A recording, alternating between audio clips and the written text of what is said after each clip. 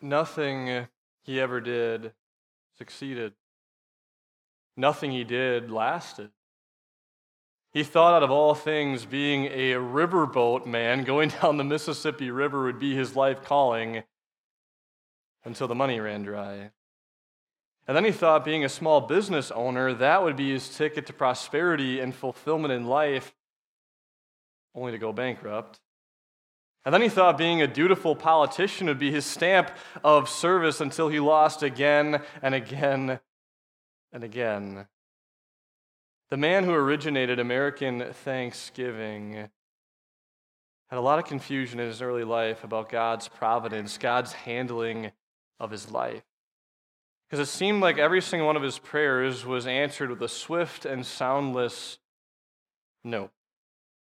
Maybe you and Abraham Lincoln have more in common than the $5 bill in your purse or the occasional penny you might find in the parking lot. Maybe you too have gone to God time and again for a want or a need, and you prayed your heart out for it. And it seems like that prayer just keeps falling on these deaf, divine ears. Now, Thanksgiving is designed for rejoicing over God's answered prayers, the things He said yes to, and yet so often we find ourselves reflecting on this past year and seeing more of those no answered prayers. So what does it mean to be thankful for no? King David experienced that question firsthand.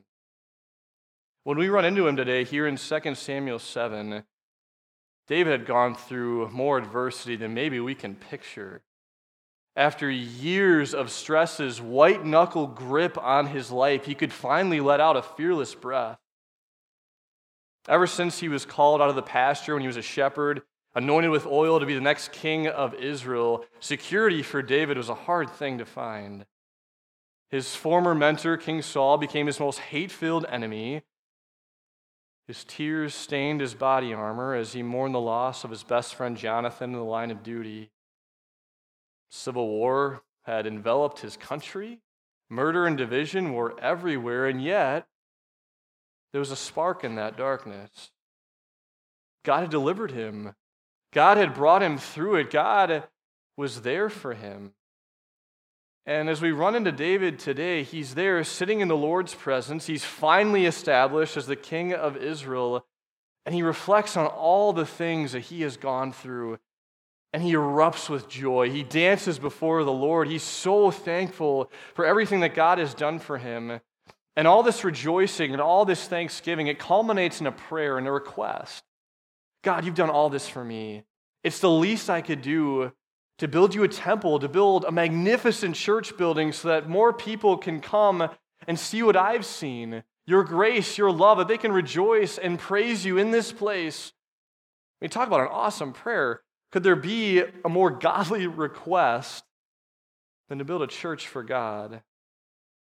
But you can probably guess how God responded to that prayer. He said no. In fact, he not only says no, he completely turns the tables on David. Look at what happens. God says, I myself will make a house for you. God promises to build a house, a royal line, a family for David. A family that wasn't just any family, a family through whom the Messiah would come. That's what God is talking about when he says, I'm going to establish your throne forever. It's this divine answer that's swirling in David's mind as we find him sitting in the Lord's presence. Now, this is a really neat blessing.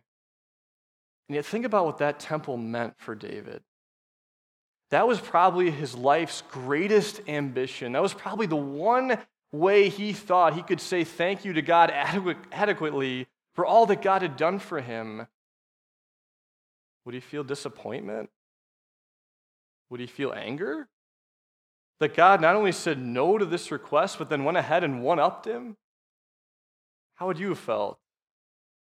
As I think through this last year, I especially think about those no-answered prayers, I find that attitude of gratitude, that thanksgiving, to be the furthest attitude from my heart. Maybe it's the same for you too.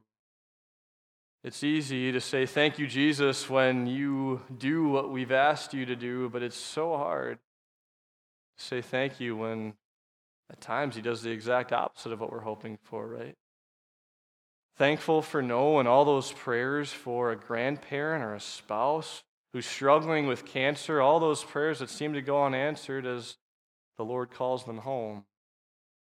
Gratitude when you're sitting around the Thanksgiving dinner with your family, hoping that maybe this is the year that there aren't any arguments and there's no shouting across the room, and yet there you are, it's happening again. Like your prayer was just an echo without a response. Thanksgiving when that job or that raise that would really help your family, the budget's been tight. This would really be a blessing only to see that promotion or that raise given to someone else who you think doesn't need it like you do. Thanksgiving when you're struggling with that one sin or that addiction that's been on your mind and on your heart and in your life for years. And no matter how many times you say, Lord, take this away, it stays right there.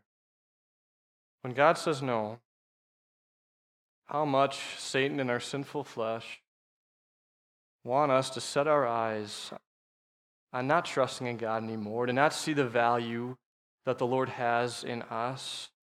How much they want to erode any sense of certainty that we have that God will come through for us. In fact, they want us not to be thankful for no, but critical of God, critical of the love that we need from Him. They want us to lash out at God and be disappointed with Him and how He handles our lives. Is this how David would respond to his no-answered prayer? Well, David responds with a very simple question, but it's very profound, it's deep. He simply asks, who am I? He doesn't quip back to God, who do you think you are? No. He thinks about it. He self-analyzes and he keeps in mind, who am I that you'd even listen to my prayer, Lord?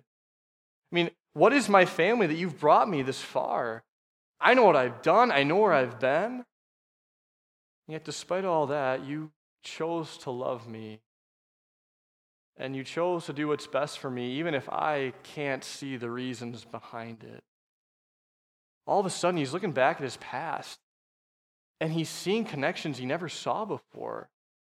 He sees how God had put this whole thing together. This picture that once seemed so clouded now was stunningly clear. God knew what He was doing. His love was shining through.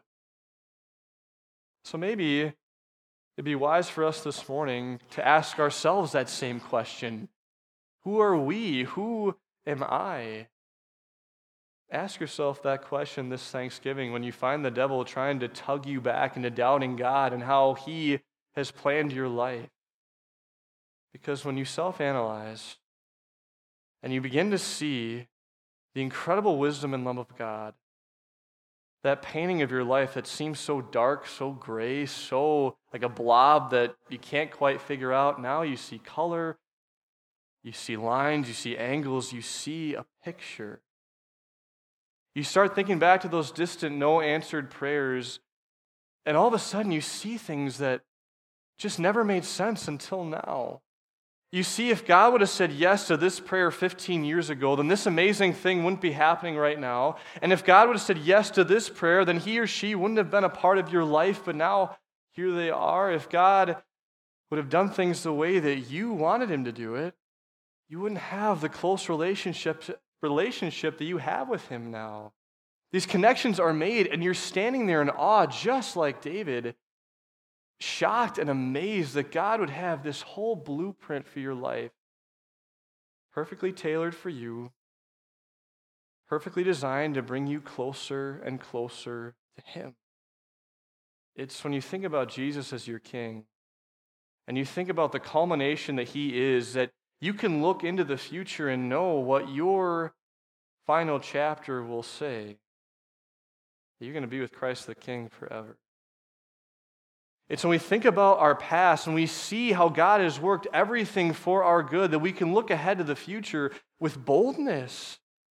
I mean, think about who God is. Even despite our frustration with him when he doesn't go the way that we would like him to go or doesn't take us to the places we want to be. In his selfless love, he keeps loving us. And he keeps wanting to hear our prayers, and he keeps wanting to be there for you and draw you closer to him. It's when we discover this truth that we can really understand what David says next. As he looks at his life and he looks to the future, he says with confidence, and as if this were not enough in your sight, sovereign Lord, you've also spoken about the future of the house of your servant. God had not only guided him in the past, but now David had a sure future in front of him. A future that would culminate with Jesus being his distant grandson. Now, I have a hunch that none of us here today have had God personally appear to us like he did with David to tell us this step-by-step plan for our future. Except at the same time, such a hunch would be completely off base and totally wrong. Because God has personally appeared to you through this book. It's in the Bible itself that God has given you step by step how your life is going to go.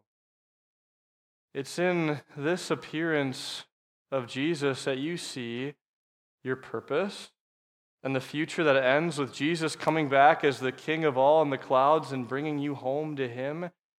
It's this portal into God's heart that you see the greatest news of all, the news that we heard in our gospel reading today, when Jesus saw that woman who was so filled with burdens and of guilt and of shame. And what did he say? Your sins are forgiven. That means all of our sins of anger against God for saying no to our prayers, gone forever. All of our sins of doubting God's goodness for us, just like the wind. You can't catch it, it's gone. All of our sin of criticizing God and not seeing things like he sees things, gone forever, never to return to our hearts. It's when we see Jesus with that last day perspective that everything comes into focus. It's when we see, just in our own lives, how much detail and care, the personal component of God's love, that we start reflecting and wondering, who are we? What more can we say? How can we think any differently than how Jesus has changed your mind and heart? It's when the Holy Spirit reveals to us more and more every single day the goodness of God, even in the little things of life, that we stand back in awe and amazement that no matter what we face, there's nothing that can touch God's grace. I think that's what David was uncovering as he's looking again over and over all the episodes in his life and everything he's been through, and he kind of shifts into the third person here. Did you notice that? He says, what more can David say to you? Now, he thinks beyond himself for a minute, and he looks at every aspect of who he is as a person, every little page in his life, and he realizes something. God loved him despite of himself. Despite of who David was. He saw all the regrets that he wished he could go back and change. He saw all the sins that just kept being on his mind. And he's overwhelmed. Why? What does it say? For you, God, know your servant. God knew every part of who David was, even the parts he wished he could hide from God. But God's forgiveness was there for him. God could see everything that David wanted to hide, and he exposed it to his light and blinded the darkness forever. That forgiveness was just as real for the woman in our gospel who did a lot of things that she was very ashamed about. God's forgiveness for her was real. And for you, if you're still struggling with shame for a sin you did years ago, God's forgiveness is just as real and authentic and true for you too. It is scary to think about that God knows us more than we'll ever know ourselves, and no amount of introspection can change God's knowledge of us. He's always going to know more.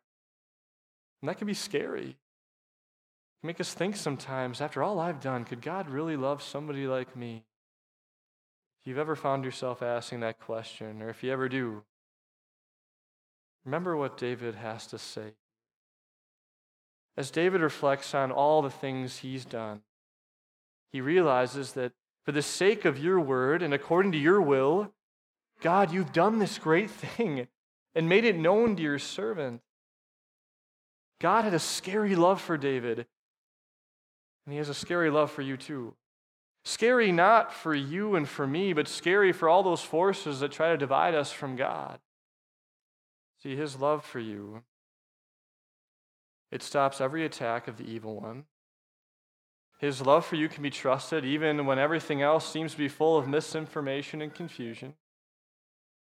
It's his love for you that shows you the Father's watchful eye. As you read in every page of the Bible, you see a God who selflessly puts everything on the line with your eternal destiny in his hands. Like we just sang in our last hymn, your name is written in those hands, in gold, forever engraved. And it's those same hands are going to welcome you one day, that he's working everything in this life that is fleeting and fast to prepare you for a life that's eternal and enduring. And when you think about the forgiveness you have in Jesus, when you think about the place in God's family you have, what challenge can get in the way of our sightline on Jesus? How can we not shout with songs of thanksgiving? How can we not say, thank you, Lord, for saying no? Because you said no, now I stand closer to you than I ever have before. How can we not burst our own eardrums along with David, exclaiming, how great you are, sovereign Lord. There is no one like you. There is no God but you. As we have heard with our own ears, that very word that you've heard with your own ears just keeps on itching for more. Especially at those times in life when God's love seems hidden to you. It's in those times that his love might be the clearest. When those circumstances in life are not the way you'd like them to be, like Paul, he's sitting in prison. If there's ever a time for him to lash out at God and be angry for how God has handled his life, it'd be then, but that's not what he does.